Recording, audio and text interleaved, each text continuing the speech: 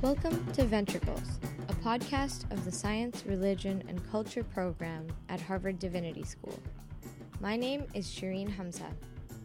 This episode is part of a series about time, including timekeeping and time travel. In today's episode, I sit down with Shigehisa Kuriyama, a professor of the history of science at Harvard, to speak about time in the body, namely through the pulse. The pulse is used as a diagnostic tool in many different medical traditions, including both Greek and Chinese medicine. In both of these traditions, the practice goes back over 2,000 years. Let's start with a story about a Roman doctor who lived in the 2nd century BC. There was a doctor named Erasistratus, and this is the feat for which he was best known, where there's a prince, Antiochus, who seems to be languishing and nobody can figure out what's wrong with him. And by feeling the pulse, the doctor diagnoses the fact that the prince is in love with his stepmother. That's Professor Kuriyama. Erasistratus knew that Antiochus was in love with his stepmother, Strachonice, because whenever she came near him, he noticed that Antiochus's pulse quickened. But don't worry, this story has a happy ending. It's a story that's repeated in many versions. If you look at the history of painting, there are many versions of the painting, suggesting that this was a very important story in the imagination. There are many ways of categorizing the feel of the pulse in Greek medicine. The famous physician, Galen, who lived in the 2nd century AD, describes a gazelling pulse, a hectic pulse, an anting pulse, a double beat pulse, even a worming pulse. Many medical practitioners today focus more on quantitatively understanding the heart rate. But, to my surprise, some descriptive identifications of the pulse are still a part of the training of biomedical physicians. Here's Melanie Baskind, a recent graduate of Harvard Medical School.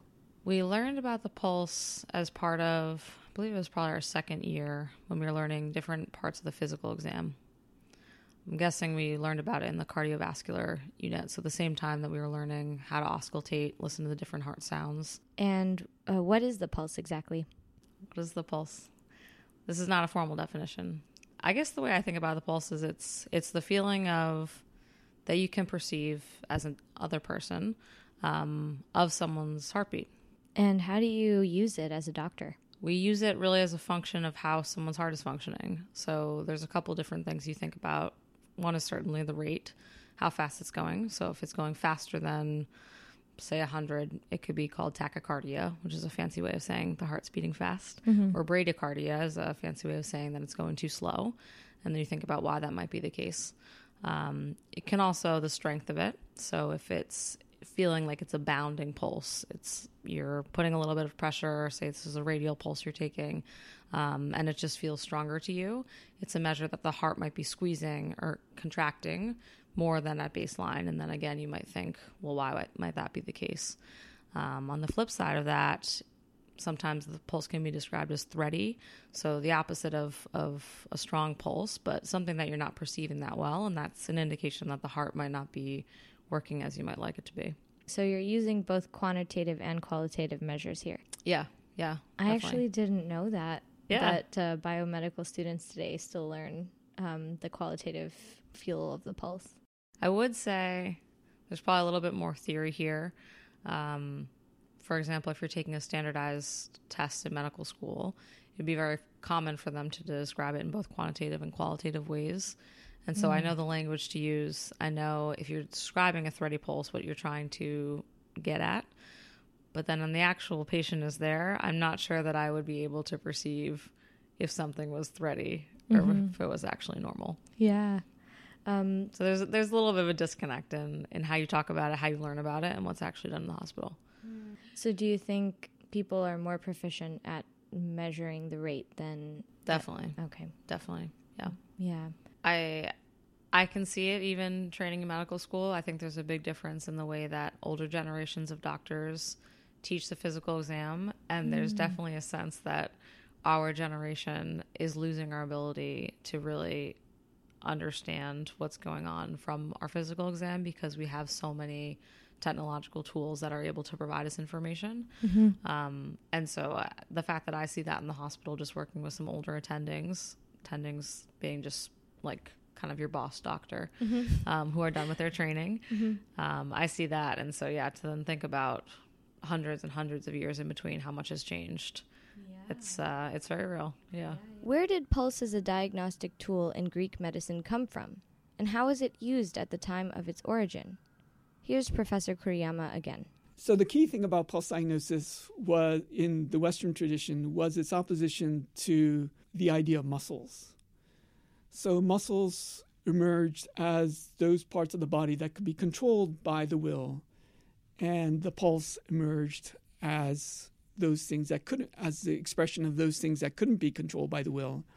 So both pulse diagnosis and the idea of muscularity were expressions or two sides of the same coin, in which you have the development of the idea that human beings have something called the will, which is to say they have the capacity of introducing time out of nothingness, right? That they can introduce an action that didn't exist before, that's totally independent, and that's separate from the natural flow of, say, the seasons. Time out of nothing. Time unconnected from the temporality of the world. Day and night, summer and winter. Will, volition, is an act in time. And the muscle was considered the organ of that will in Greek medicine. One of the interesting things about Greek medicine is that if you go back to the time of Hippocrates, the so-called father of Western medicine, certainly the most important name in the history of Greek medicine, there really isn't anything like pulse diagnosis. By the time you get to Galen, there's a very well-developed pulse system. And that's like 600 years, right, in between them. Exactly. And it's clear that Galen didn't invent it. We know that Alexandrian physicians like Erasistratus and Herophilus were important in that development. But what we know mostly of their theories is through the works of Galen. And one wonders, how did pulse diagnosis arise in the first place? How did anybody get the idea that you could feel the pulse and learn something about a person? And I think the basic reason lies in the emergence actually of the idea of muscles. That it's when the idea of muscles as the organs of voluntary motion emerged, that the idea of volition emerges, that the contrast, namely the involuntary or the natural, is brought out in relief, right? And it's when that clear opposition between the voluntary and involuntary become important that both muscles and the pulse become important. So it's in that context that the story of the love sickness of Prince Antiochus is actually representative of the significance of the pulse. Namely, it's representative of all the things that aren't subject to the will. It wasn't that long ago that qualitative categories of the pulse were the major diagnostic tools of physicians. The shift toward a quantitative focus on heart rate came with the wide availability of mechanical clocks in the 19th and early 20th centuries. But we'll get to more of that in the next episode. So as far as I know, Sir John Floyer, is it 1707 or I think so, 1707 and 1710, wrote a book called The Physician's Pulse Watch, which I think is the earliest of the works to tie up the pulse or tie the pulse together with a watch, right? And to actually time the number of beats per second as a diagnostic method. And what's interesting about that particular work is it's also the same work in which he talks about Chinese pulse diagnosis.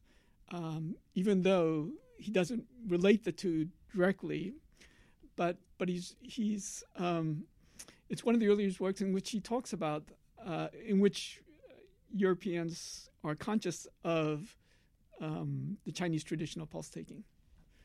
The encounter between Western medicine and Chinese medicine, that the pulse was the thing that Europeans sort of saw as probably the most distinctive feature of Chinese medicine.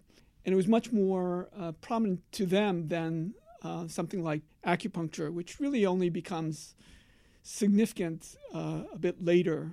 But even before early modern times, early travelers had noticed that the Chinese doctors were very good at taking the pulse, and that they were doing things that at least their contemporaries in in Europe didn't seem to be doing, and they were much more skilled at doing this. And so the question was, how were they able to do this? And this actually still remained a mystery for a long time. Why exactly did these European travelers find the pulse in Chinese medicine so strange? What exactly is pulse taking in Chinese medicine? The Chinese term that is translated as pulse is sometimes read mo, sometimes it's mai today. And it's really a combination of both what we might call the structure, which we might now call an artery, and the function, namely the flow that's found associated with that structure. And it's the combination of the two together which makes it somewhat difficult to translate, because we think of the pulse as the movement of an artery. But the way in which Chinese doctors were taking this makes that definition of the pulse as the movement of the artery problematic. And in particular, one of the keys to the Chinese taking of the pulse was the idea that different places had different meanings. So that where we would find just one artery, Chinese doctors found 3 different or 6 different or 12 different sites. And that was the thing that most struck people right away. Listeners can find a useful schematic of what Professor Kuriyama is describing on our website. The most important work of classical Chinese medicine is a work called The Yellow Emperor's Classical Medicine. The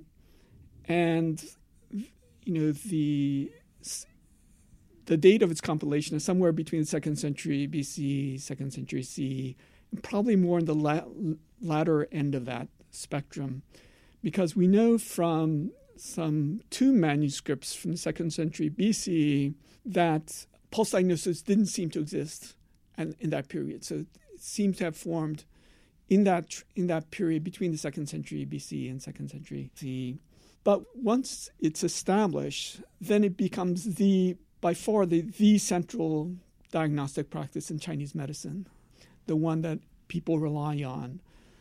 And part of its appeal is the ability to tell patients about the skill of the physician. So patients may talk about the symptoms they have.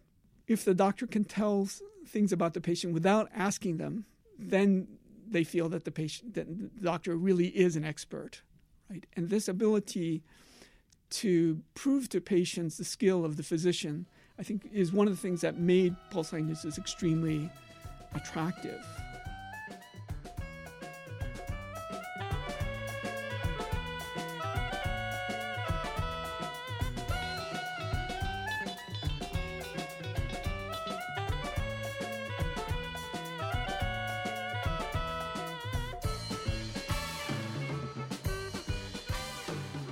The aspect of time in Chinese pulse diagnosis that actually was never picked up on in the Western sort of translations or analyses of Chinese pulse diagnosis, but in fact was really the central feature of Chinese pulse diagnosis, was the idea of seasonality, right? So what people were looking for, first and above all, was the seasonal character of the pulse.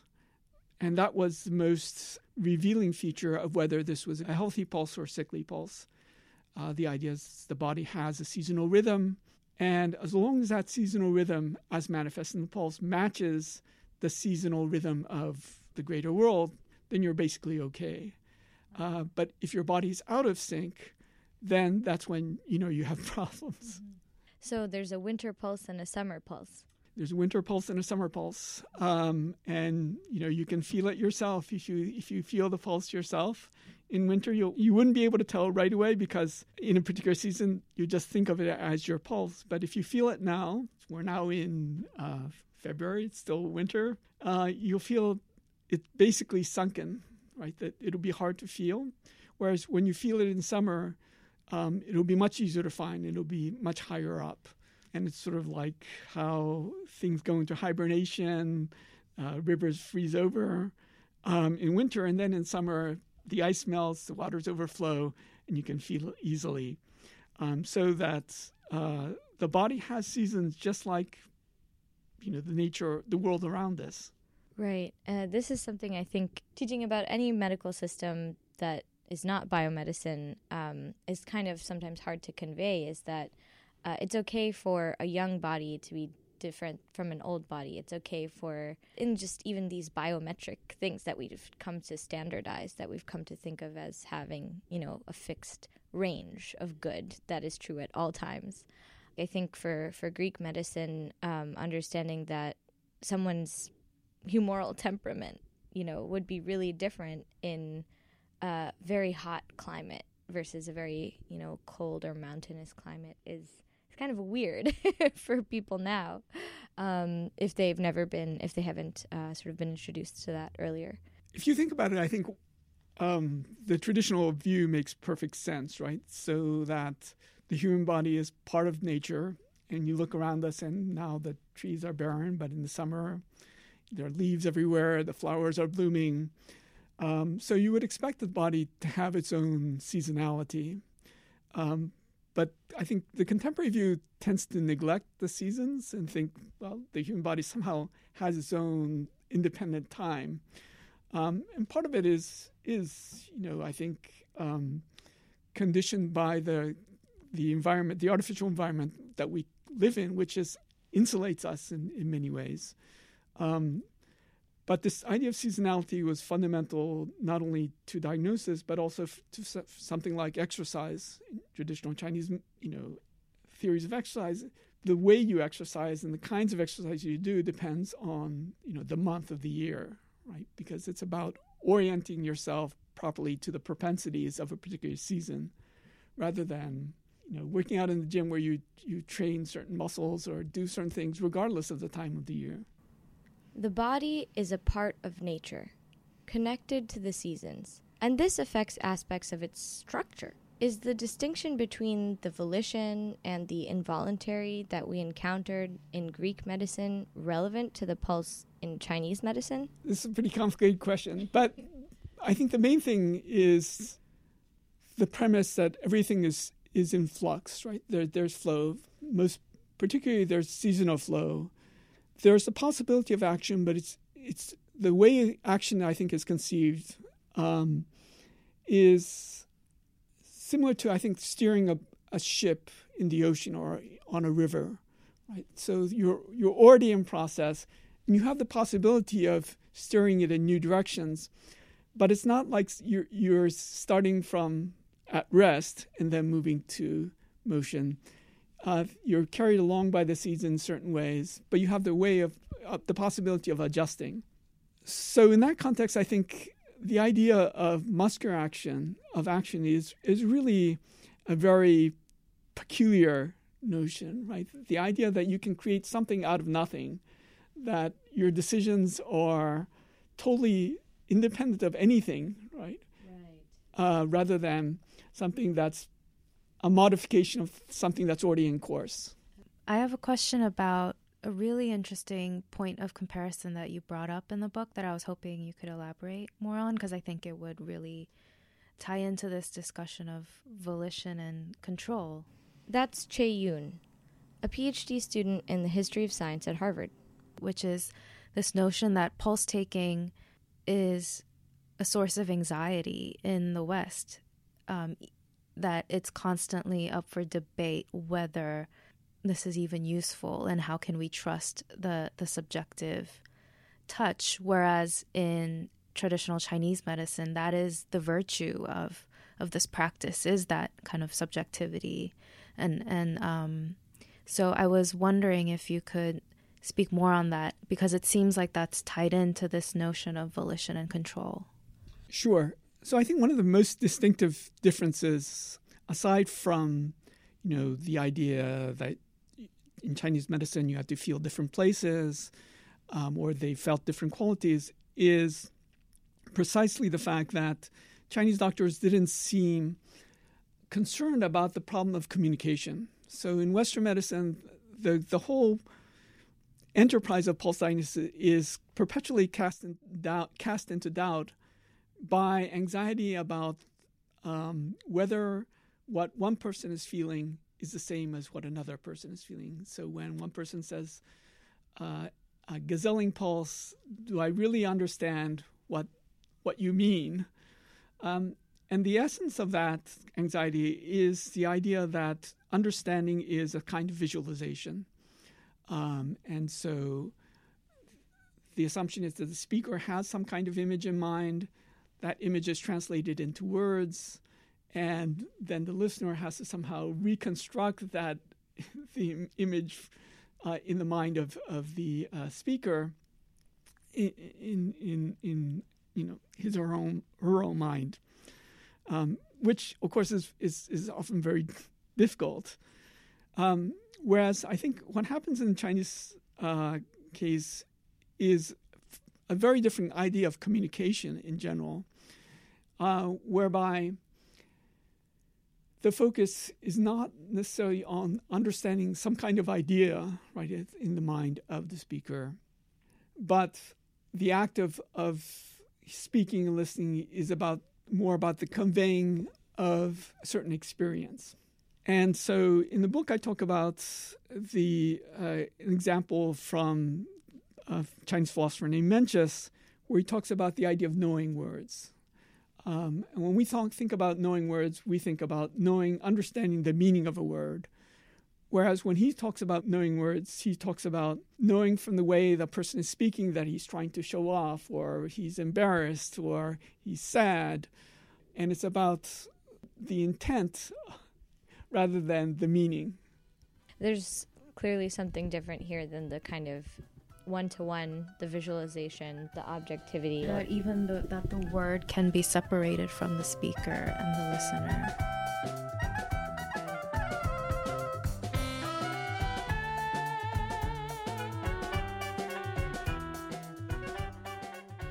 A story that Projit told was this one Vaidya who comes from this lineage, and how he would be sitting with his father or his grandfather. This is the same Professor Projit Mukherjee of the University of Pennsylvania that you heard in episode 1, and who you'll hear again at length in our next episode. Let's let him tell the story himself. Brahmananda Gupta is also practicing Vaidya, who is the son of one of the most elite Vaidya lineages of Bengal, and his grandfather had set up one of the first Ayurvedic colleges, etc. Brahmananda Gupta told me of how when he was a young boy and he was studying in college, his father would occasionally tell him, "Don't go to college today, come out with me, I have to go see a patient," and he would take him and make him feel the pulse of that patient. And his father wouldn't tell him anything. He would just say, "Remember the sensation." And then he'd come back and point out a certain section in a text and say, "Read this." And he'd say, "Whatever you sensed is different. I don't know what you sensed. My sensation and your sensation will be different. But this sensation correlates to this particular type of affliction and this particular type of treatment. You have to memorize that sensation that you have had, and which might be different from my sensation, and connect it to this part of the text." And so kind of allowing for everyone's body to be a slightly different diagnostic tool, but have enough shared that you can match it to the gazelle. And it doesn't have to be uniform to be useful. In this episode, we have discussed Greek and Chinese medicine as two totally separate entities, and we have jumped from ancient Greek medicine to modern biomedicine. But Greece and China were connected throughout the 2 millennia in which pulse diagnosis was developed and practiced, in both traditions. It is possible that the flux of pulse in Chinese medicine and the involuntariness of the pulse in Greek medicine came together elsewhere, perhaps in the many regions connecting Greece and China, and that these interactions shaped the way the pulse is understood in much of the world today.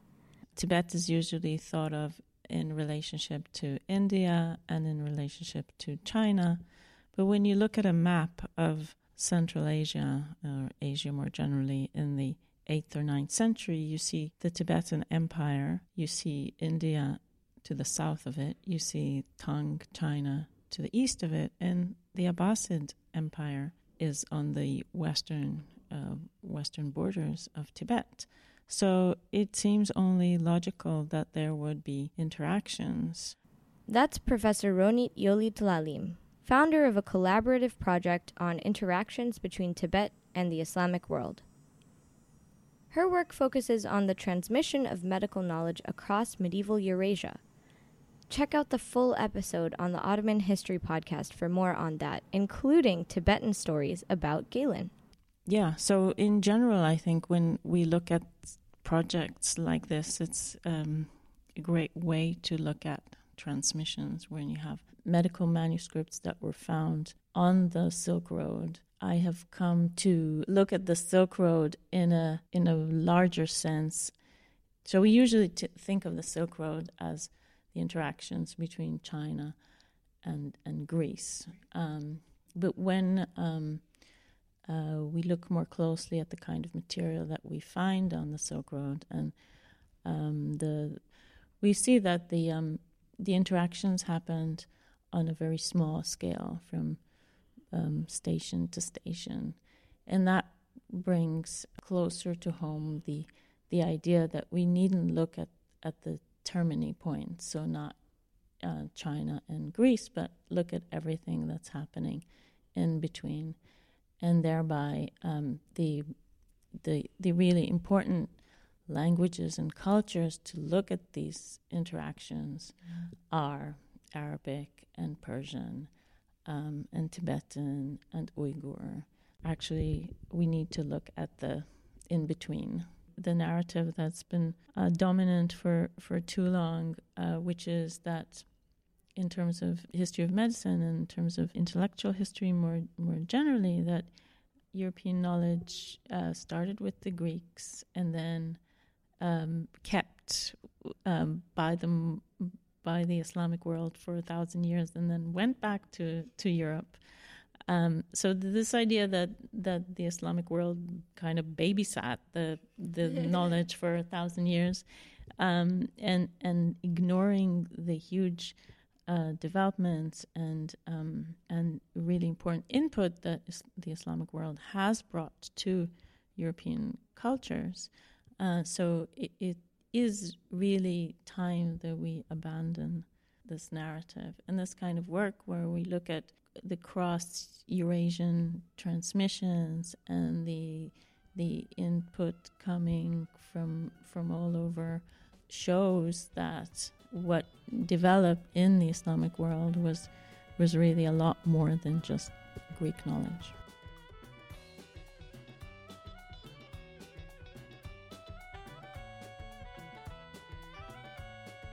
Listeners, thank you for joining us for this episode of Ventricles. If you're interested in learning more, please check out the bibliography for this episode online at the Science, Religion, and Culture Program website, src.hds.harvard.edu. Tune in to the rest of our series about time, including episodes on canoes in space and more. A special thank you for this music to the Overseas Ensemble, a collaboration between composer Paid Gonka and Sarigama, a group of Sri Lankan musicians who came together while working in Beirut.